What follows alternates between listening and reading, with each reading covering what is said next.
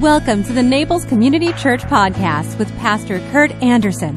Thank you for joining us today. We hope you find this sermon inspires you, builds your faith, and gives you perspective to see God moving in your life. We trust God has great things in store for you. Enjoy today's message.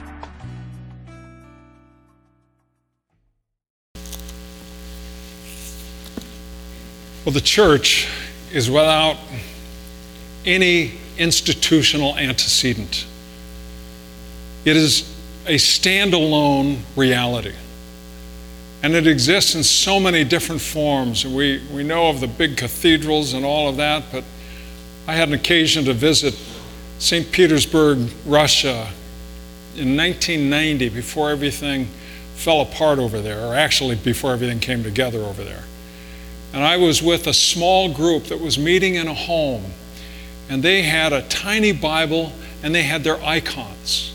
That's what they had, and it kept them together for 70 years of communist rule. And that's the church. And this is the church. And the Presbyterian denomination, which constitutes my roots, has for many decades has affirmed what are called the great ends of the church. And it basically constitutes statements of why we're here and what it is that we're about. And the first most prominent is the proclamation of the gospel of Jesus Christ for the salvation of humankind. It's the first, that's why we're here. And in the early centuries of the church, the preaching of the word was called the kerygma. The teaching of the word was called the didache, but the kerygma, the preaching of the word, was always the pointy edge of the sword. And it was the primary work of the church. And which seems a little odd, that the primary work of any organization, institution, is to talk. That's our product. We don't make soap or cars or anything else. We somehow talk, and God, by His work, makes disciples.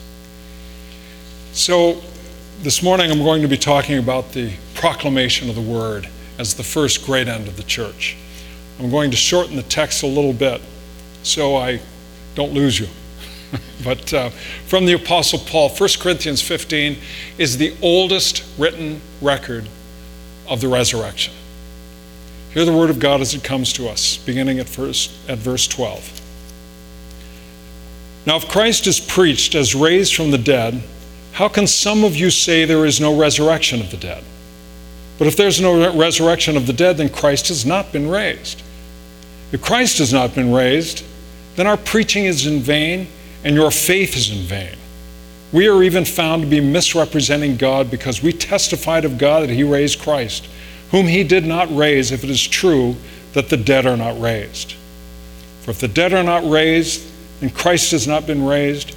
If Christ has not been raised, your faith is futile, and you are still in your sins. Then those also who've fallen asleep in Christ have perished. If for this life only we have hoped in Christ, we are of all men most to be pitied. May God add His understanding to this hearing of His word. In other words, if there's no resurrection, this is it. Nothing else. This is it. Several years ago, I was at the Louvre, which was a wonderful experience, except that I know about, on a scale of 1 to 10, about 1.3 of my knowledge of art. But I was there with my daughter, and we were walking through, and I stepped to the base of a tall staircase, and then at the top was winged Samothrace. I was stunned. I was stunned. And I don't know why. And I stood and I looked at it, and I walked up the steps and I looked closer, and of course it was very familiar. We've all seen it before. Then I knew that the Mona Lisa was there at the Louvre as well. And in that room were a bunch of people, and they had a rope, and People were standing back. And once again, I stepped in, I looked, I saw the Mona Lisa, and I thought, well, no big deal. We're at the Louvre. I got to see the Mona Lisa. But I was stunned. I was captured. And again, I have no idea why. Einstein, when he came up with the theory of relativity, E equals mc squared, I believe it was Einstein who said that one of the aspects of that theory that was so captivating to him was its beauty. Beauty. Now, why is the world beautiful? Why is it that there's beauty at all? Why is it that we are captivated by something outside of ourselves that gives us an experience we didn't try to have, we didn't work it up, it wasn't anything conjured? Even this morning, driving down to work, I heard Swan Lake on one of the radio stations. Once again, beauty. It's captivating. This is a common human experience. The experience of beauty.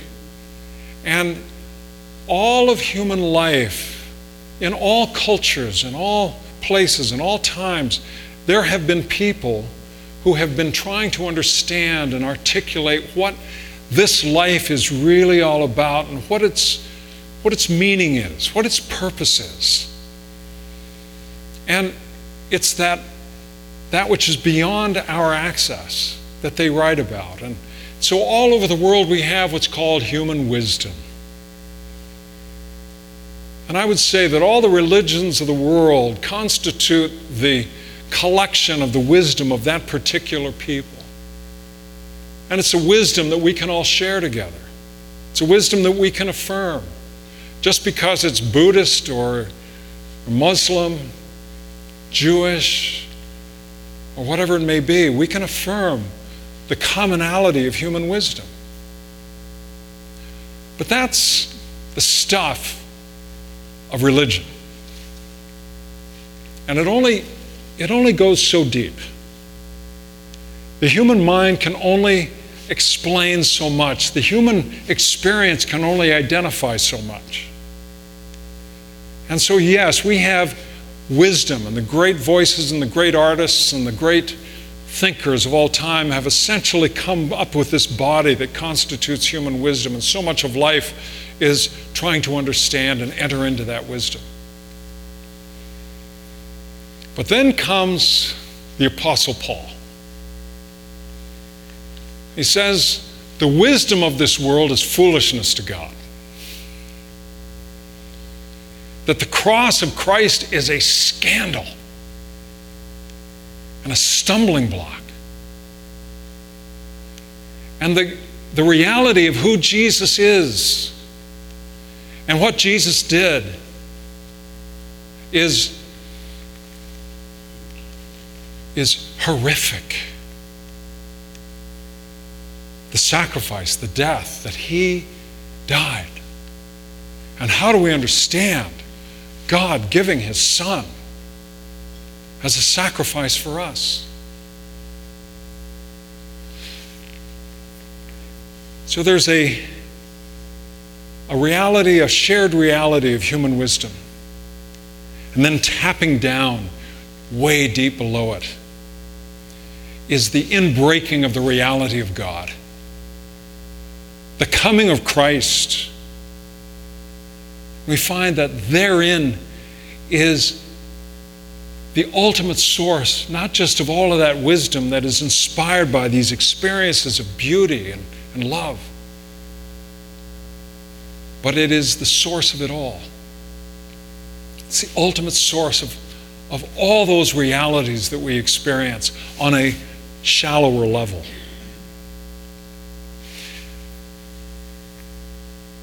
So the work of the church is to bear witness to that deepest reality, that gift that God has given to us. So the work of the church is to make a proclamation. The proclamation of the good news. And the proclamation, the preaching, is always something that is already accomplished. God did this. God created, we fell, God redeems, and Christ will return again. That's the basic thrust of the church's preaching for 2,000 years. And it hasn't changed much. And in our time when we have a growingly secular context and community of people here in our country and the Western world, it sounds more and more scandalous as time goes by. It sounds like the wisdom of the world, which doesn't seem all that wise oftentimes, but the wisdom of the world is winning. And that we're sounding kind of dumb. Because faith constitutes something that cannot be proved. In our current time, that which cannot be proved is considered to be superstition. And therefore, by sleight of hand, bias. So people of faith are being marginalized as those who are biased. That's why I hate the fact. I've always considered myself an evangelical. But now that term has been hijacked by the political world, and it's now a political category. That's not what it's about. An evangelical is somebody who loves the Lord, somebody who honors what God has done and wants other people to know what that's all about. And so the church has, for the last 2,000 years, when it's been at its best, has simply proclaimed the gospel of Jesus Christ. Not politics, not self-help. Tony Robbins is not a preacher. Not all that stuff. But that which we cannot accomplish on our own. And that is the reality of God coming to us. There was a great theological debate in the middle of the 20th century between Paul Tillich and Karl Barth, these great theologians. One, of course, I think was greater than the other, and that was Karl Barth over Paul Tillich. But Tillich was arguing that, why do we need sermons? Why not just music and art and architecture? He was pointing to that reality of beauty. Why not that? Why do we have to have the sermon? Why do we have to have preaching? Karl Barth's response, classic. He said, well, God can speak through art. He can speak through architecture. God can speak through Russian communism. He can speak through a dead dog. And we do well to listen when he does. The question is not what can God speak through, but what has God ordained? And what he has ordained is his word. The word of God. So the church is about the business, the scandalous work of proclamation, making a declaration. So when preachers like me get up and say, God created the heavens and the earth, Jesus rose from the dead, I can't prove it. And what constitutes proof? Frederick Buechner argues that if God decided he could take the Milky Way and rearrange it and have the words written up in the sky for all of us to see, I really exist. And if one night he rearranged the universe to say, I really exist, we'd all be amazed, it'd be astonishing. And then, every night, as the stars came out and those words were there, well, over a period of time it would become ho-hum. Let months pass, and then years. And then, in time, there must be some natural explanation for all of this. There must be some reason for this beyond this stuff about God. That's our nature. We will always try to find some way to explain it away, but faith cannot be proved. If it were provable, it wouldn't be faith. If we could close the gap on our understanding, there'd be no reason for us to trust or to believe. Then it's just knowledge. And knowledge is boring. 2 + 2 = 4. Once we got it, and we move on from there. But faith is not that which is proved. Faith is that which is proclaimed. And so week after week, preachers all over the world for 2,000 years, we keep striking the flint. Week after week, striking the flint. And we hope that something catches fire. The great revivals of the 19th century surprised those preachers who were doing it. They were just striking the flint, and suddenly a fire broke out. The work of the Spirit. Week after week, preachers, when they're staying to the work of the church, making declaration of the good news, with the sincere longing and hope that people will have that fire awaken in their own hearts, do what they do week after week, and every now and then something happens. Something is ignited in the human heart.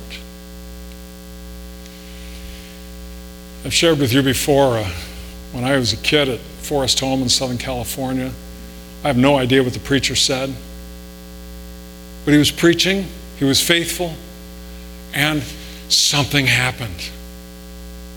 It wasn't what he said, it's what the Spirit did.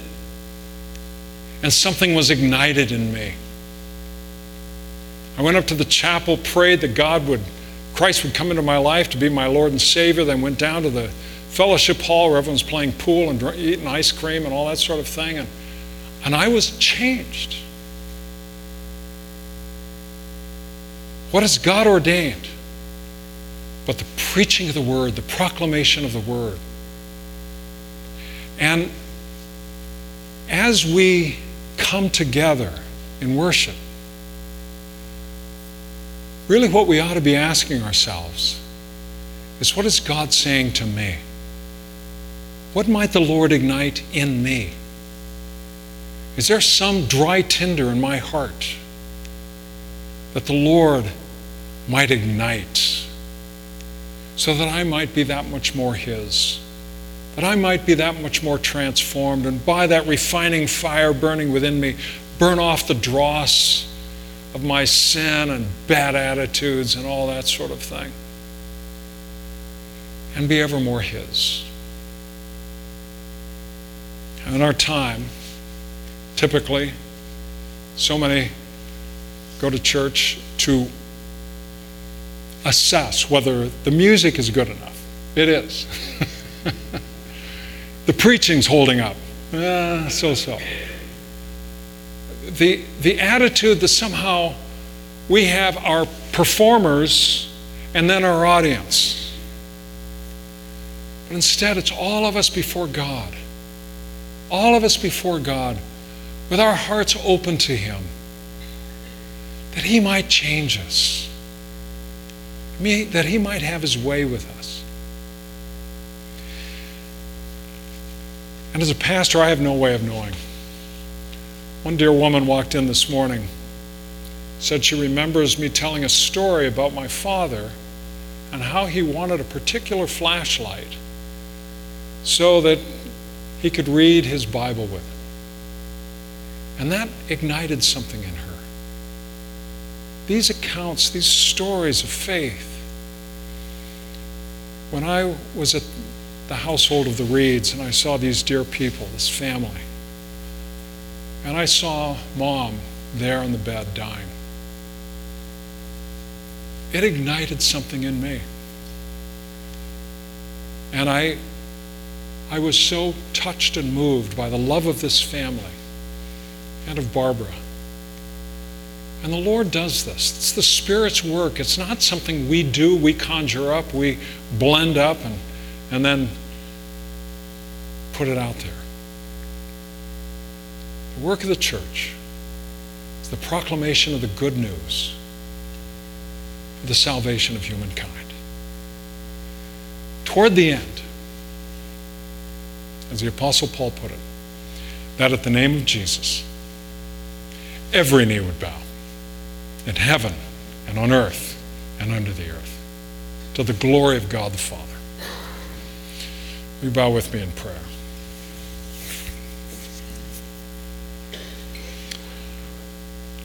Oh, Father,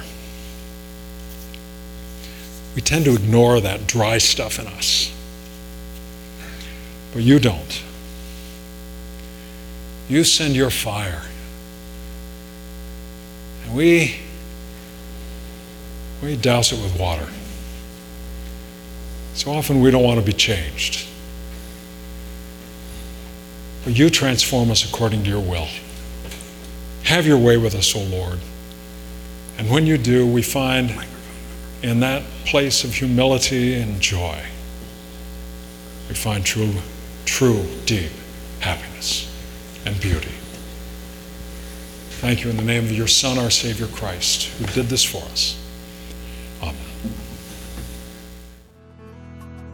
If you enjoyed today's podcast, there are a few things you can do. Be sure to subscribe, rate, and review this podcast. For more information, you can visit us online at www.naplescommunitychurch.org. If you happen to be visiting Naples, please drop in for our Sunday service at 10 a.m. We'd love to meet you. Thanks again for joining us. Have a fabulous day.